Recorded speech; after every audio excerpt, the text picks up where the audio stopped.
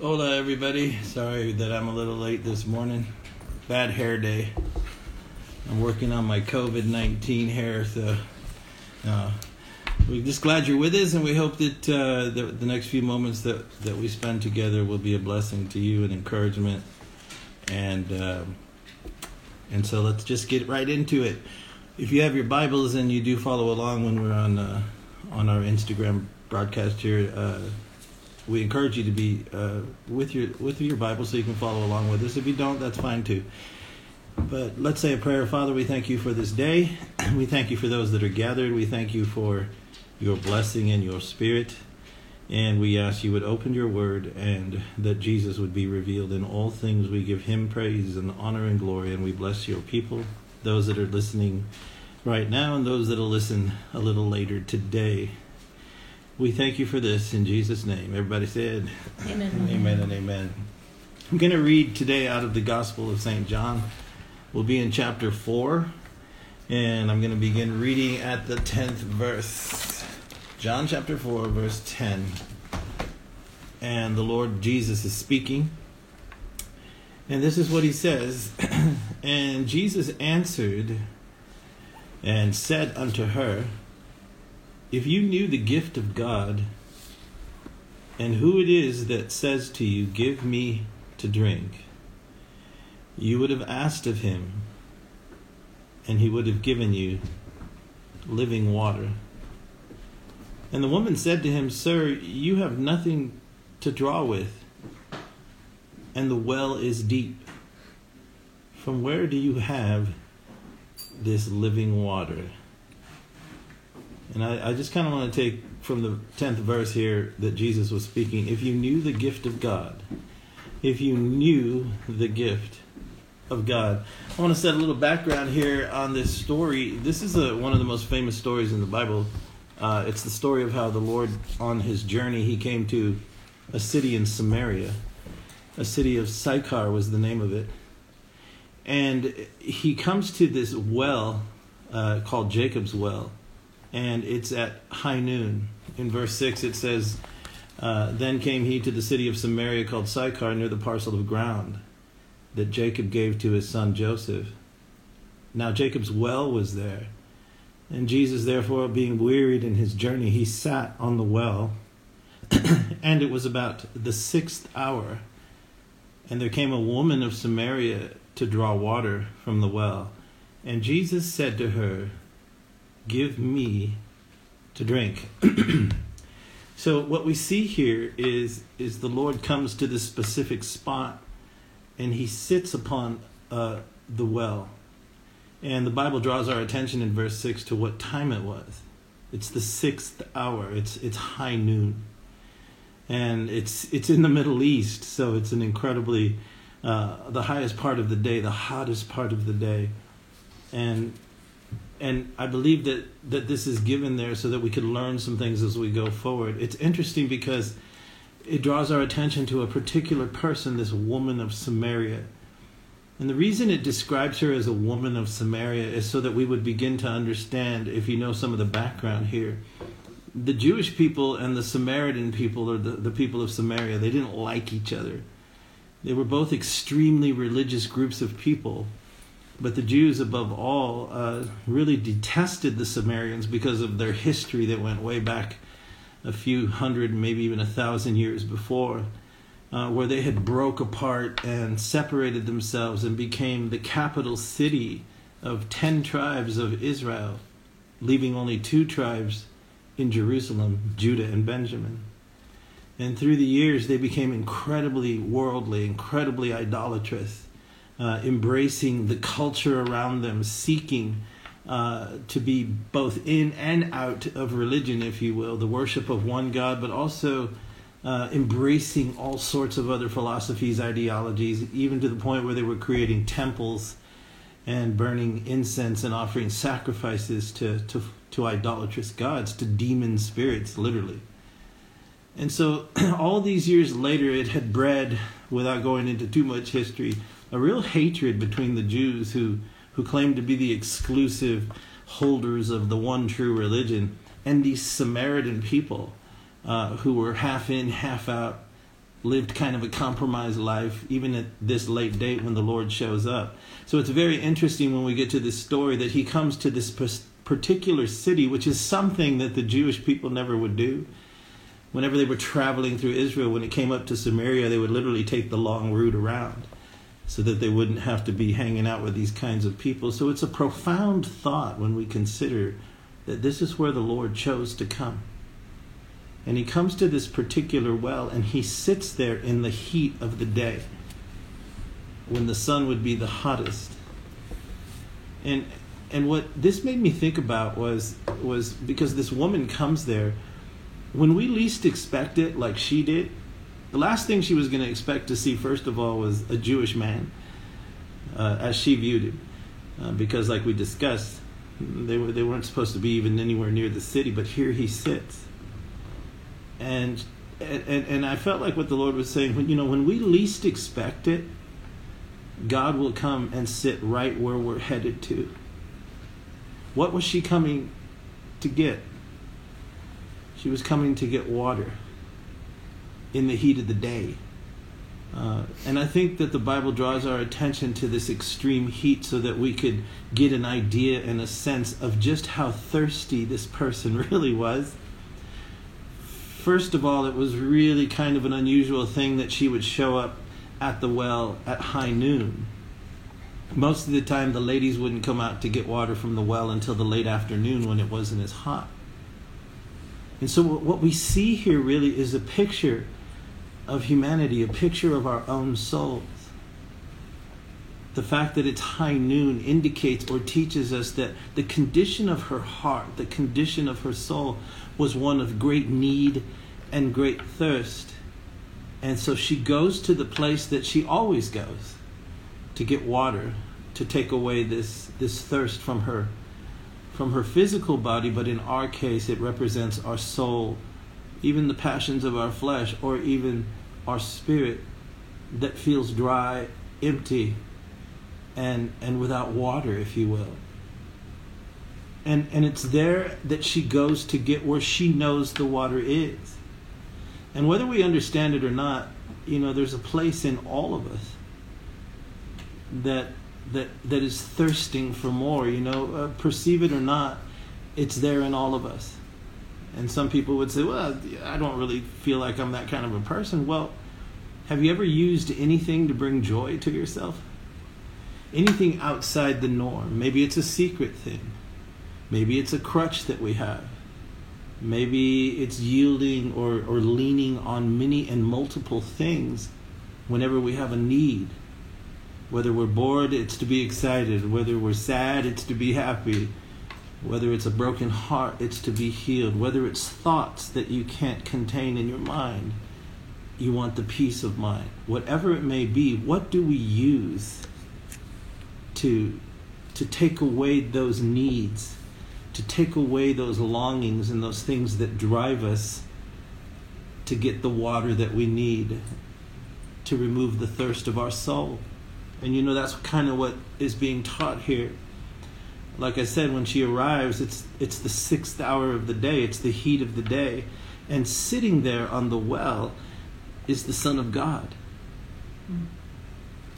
At the well where she has come, that's where he sits. And it's really profound, because how many times have we gone to other places and other things, or sought for relief for the thirst of our soul or our heart or mind, whatever the need may be, every other place but to God.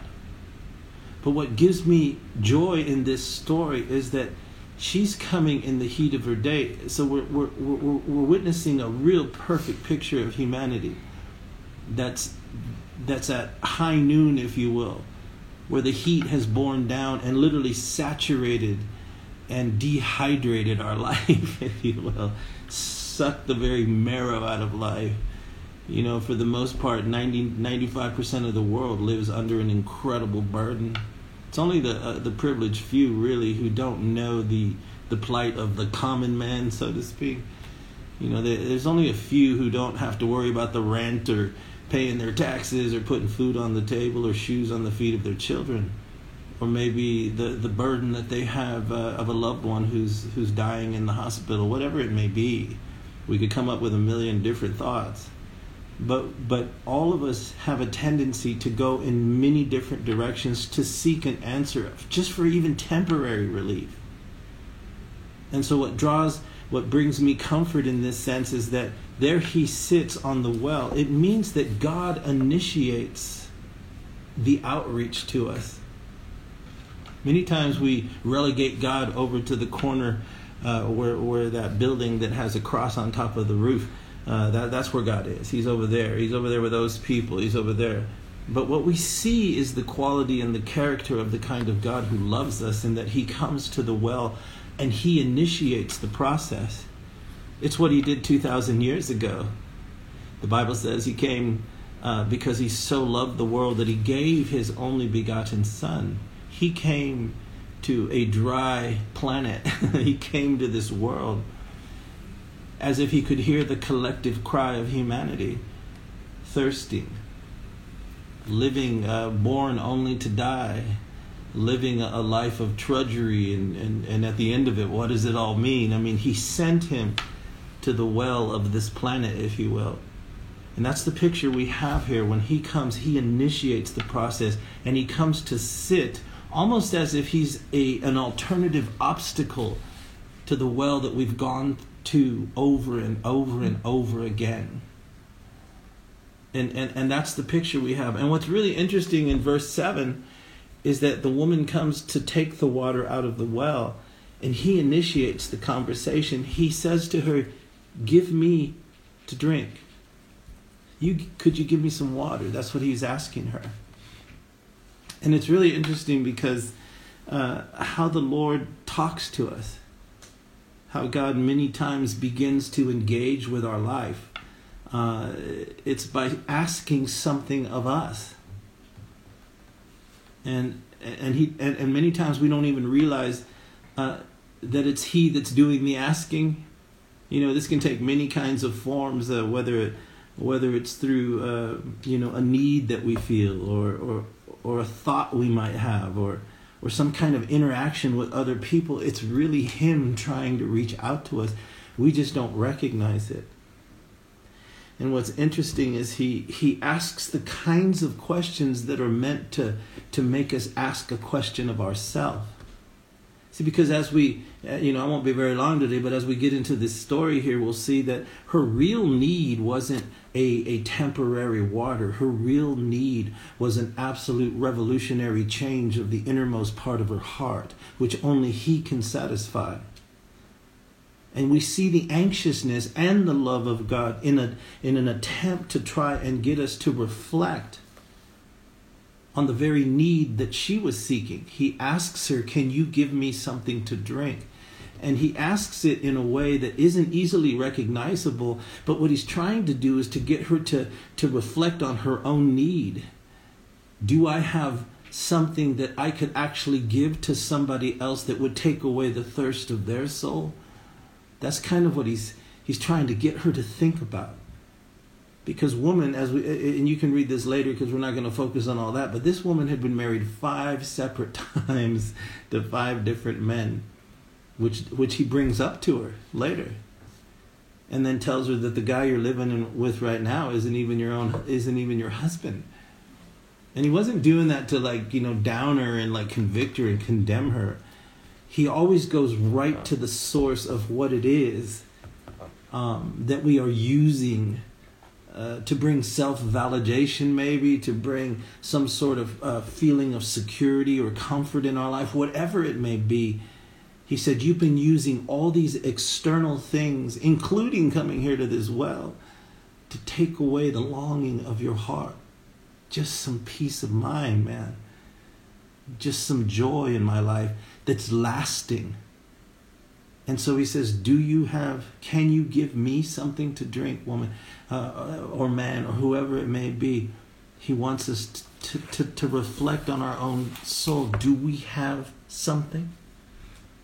Do we have an abundance of something? Do we have an addition to just the regular thing that is in our hearts and minds and lives? Do we have more? is what he's asking, in order for us to really come to the conclusion, no, we don't. That's really what he wanted, to begin the process of bringing her to that conclusion. I really don't. I really don't. And if I don't, then that breeds other questions like, why don't I? And should I? And how do I go about getting something that transcends my own self-introspection? Because life works overtime if we're not careful to get us to simply focus on me, myself, and I. And even in this question, there's such wisdom and depth, hoping to trigger the response that leads us to that place, which is really toward him, where we will have more than just a self-centered focus for almost like the hamster on the proverbial wheel that goes round and round and round. Do you have something that you can give me to drink? Do we have more than just that which draws our attention to ourselves? Because it's a vicious cycle. We have highs, we have lows, ins, outs, ups, downs, moments of great ecstasy followed by crashing on the rocks of despair. And we go through this over and over and over. And so he asks her, do you have something to give me to drink? And really, like I said, it's designed to reach our heart and to draw us to himself. And many times these questions will come when we least expect it. We might not even know what is going on. Because this was so out of the norm. This is one day him breaking into her life and like he did in my life, and those of you I know who love him, the same kind of thing. He came to our life at one time when we least expected. And then her response is very interesting to me. It's in verse 9. Her response after he said, do you have something? Give me something to drink.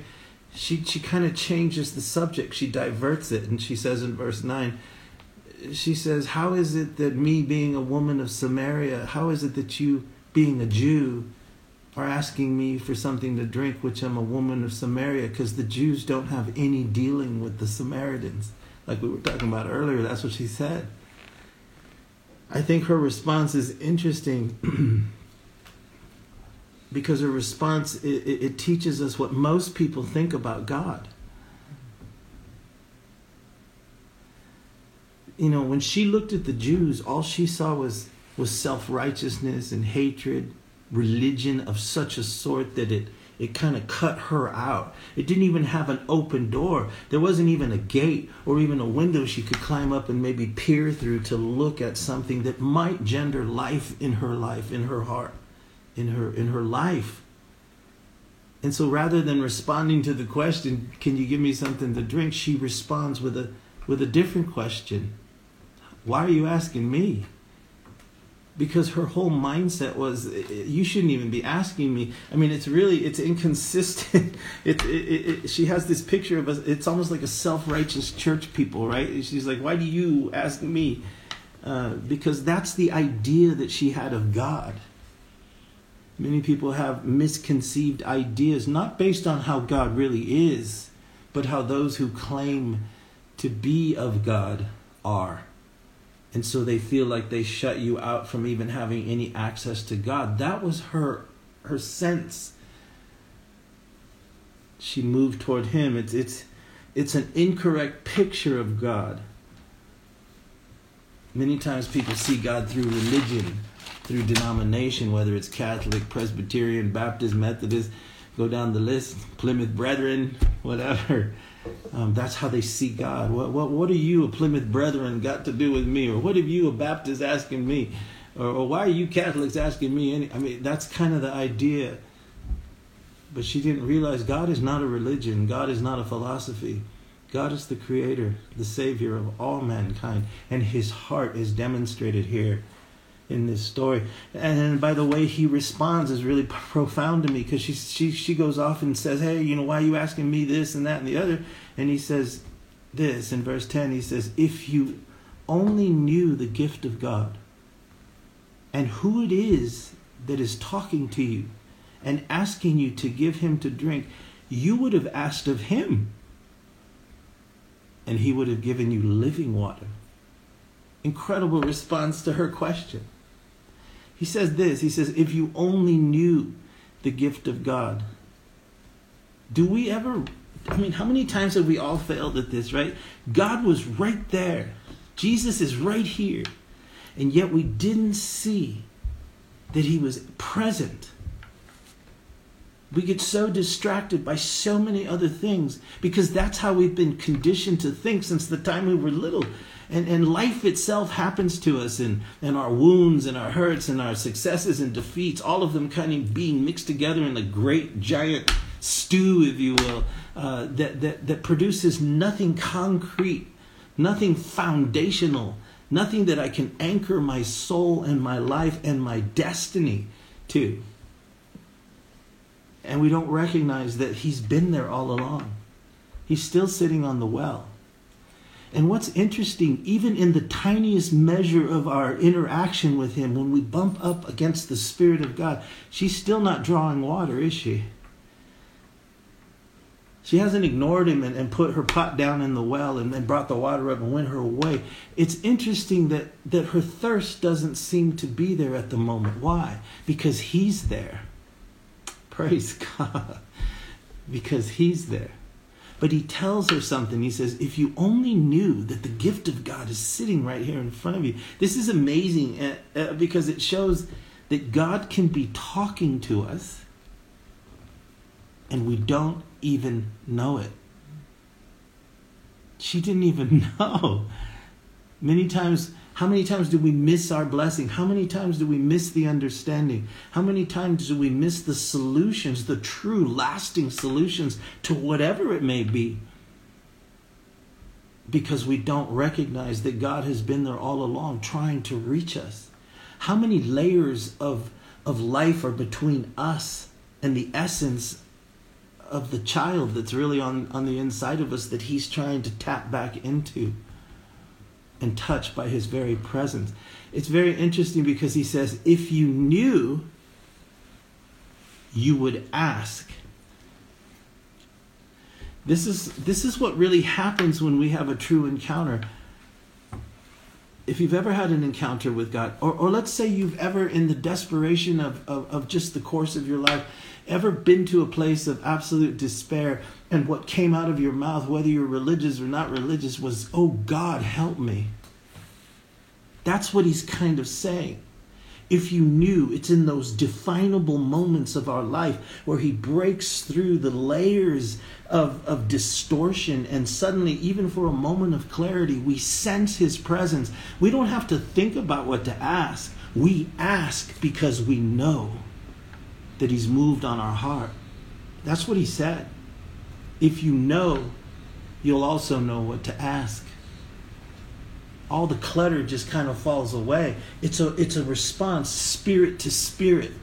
It's the spirit of a child in us all. That spirit that God gave us that reaches to him, that latches onto him. I don't have to go to seminary. I don't have to open up my Bible commentaries. I don't have to hear a sermon. This is raw. If you know, if you only knew, he said, then you would ask, or you would have asked.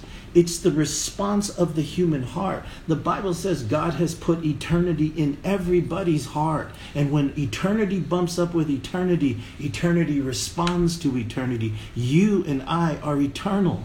And that's what he was trying to get to. Is, woman, you can come here every single day of your life, but you're still going to be thirsty over and over again. Because there's something greater that you can tap into, where you'll never thirst again. That's what he goes on to say. He says you would know what to ask for.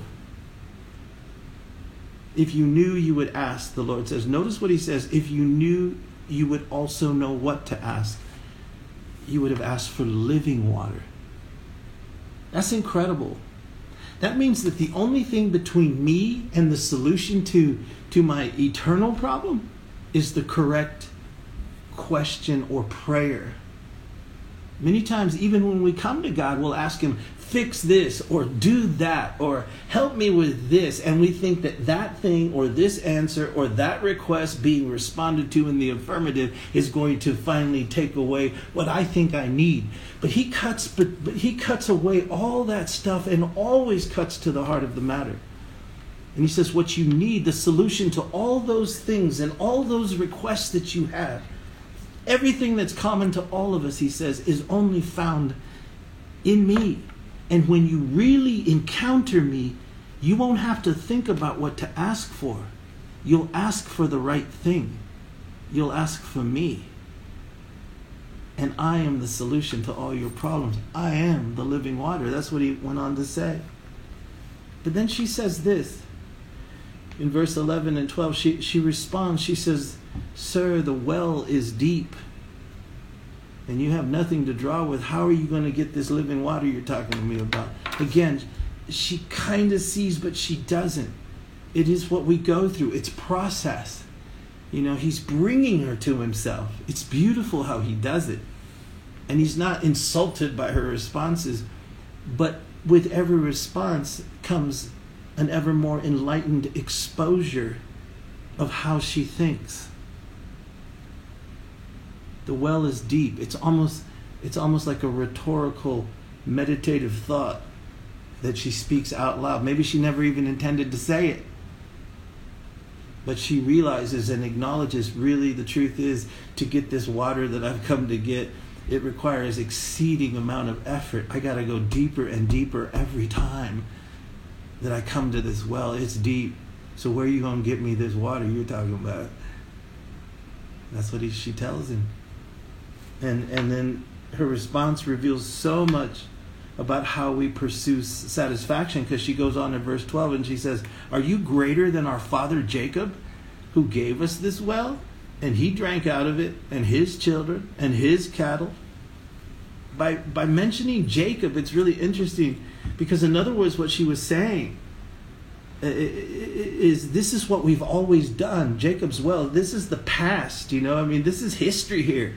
This is how it's always done. When we need water, this is where we've always come to. Maybe you've done the same thing. You've come to the same well over and over and over, looking for the same, temporary relief. And this just kind of blows her mind, because it's never entered within the realm or the scope of her life to even think that there might be some kind of alternative, because I've actually settled in here, I mean, it may not be the best solution. It's hot outside. I'm really thirsty, but this is the only place I know where to get the water. Are you better than this? Because at least there's some water here. At least there's some temporary solution. At least there's some sort of relief here.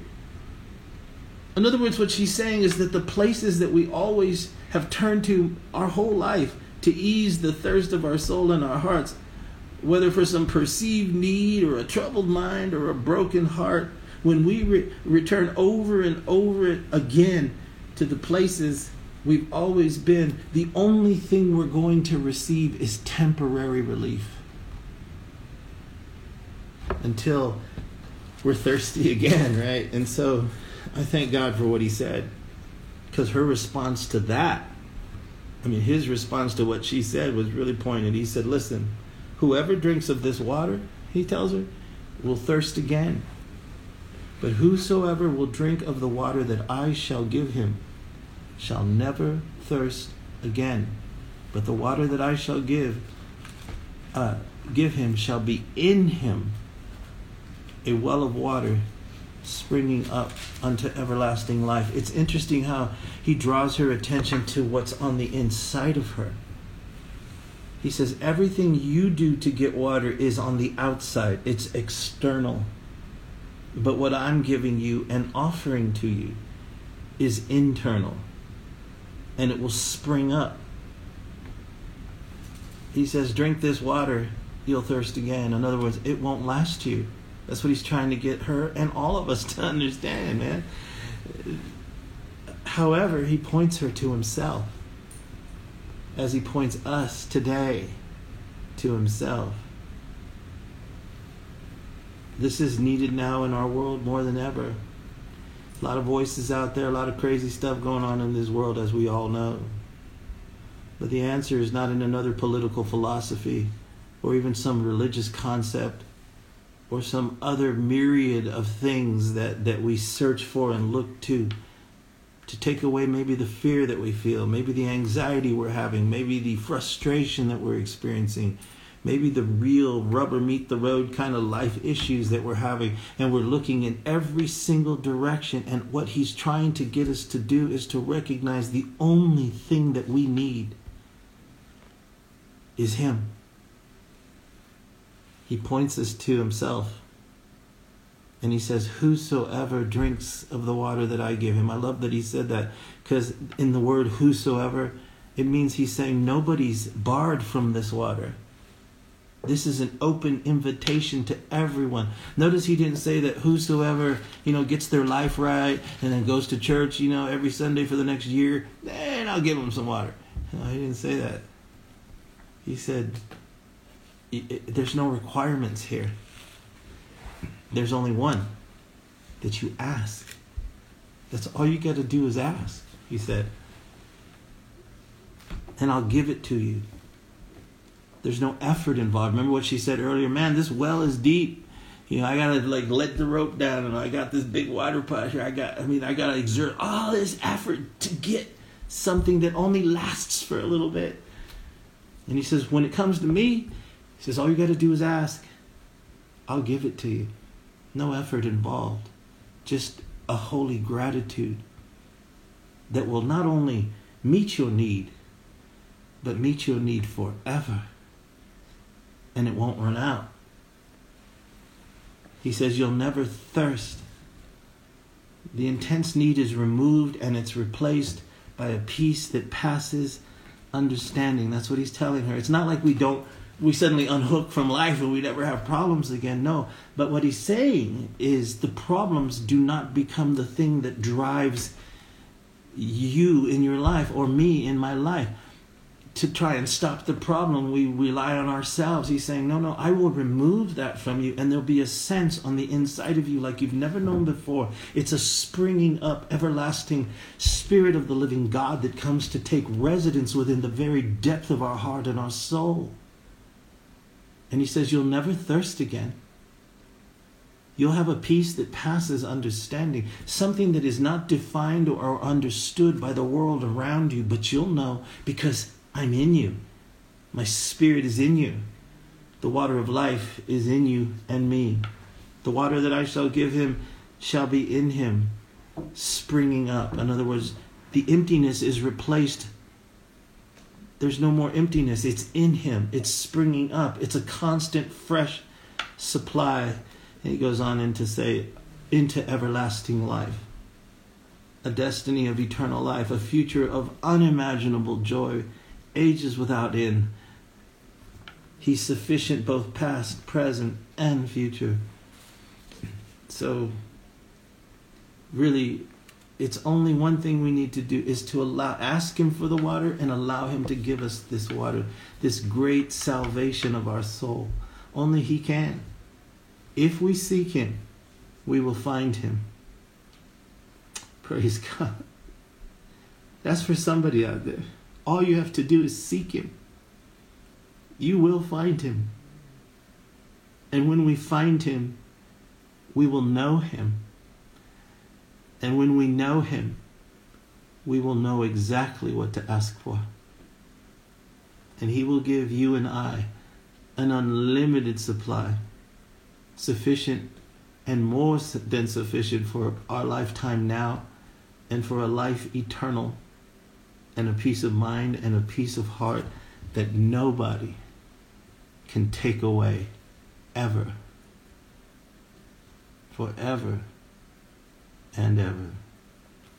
Ask him, and he will give you living water. We love you, and we pray that this word has comforted you in some way. And we bless you, and we bless your families, and we pray that you have a safe week. Father, I bless those that have tuned in and those that shall tune in later, that you would seal this word and bear fruit in the hearts and lives of all of us. You are that living water, and we ask you for that water now. For those that are listening, those that shall listen, and for all our families and loved ones, bless them, Father, in all they set their hand to do. and may you make yourself real to them, realer than you've ever been. We pray these things in Jesus' name. We love you. Keep looking up.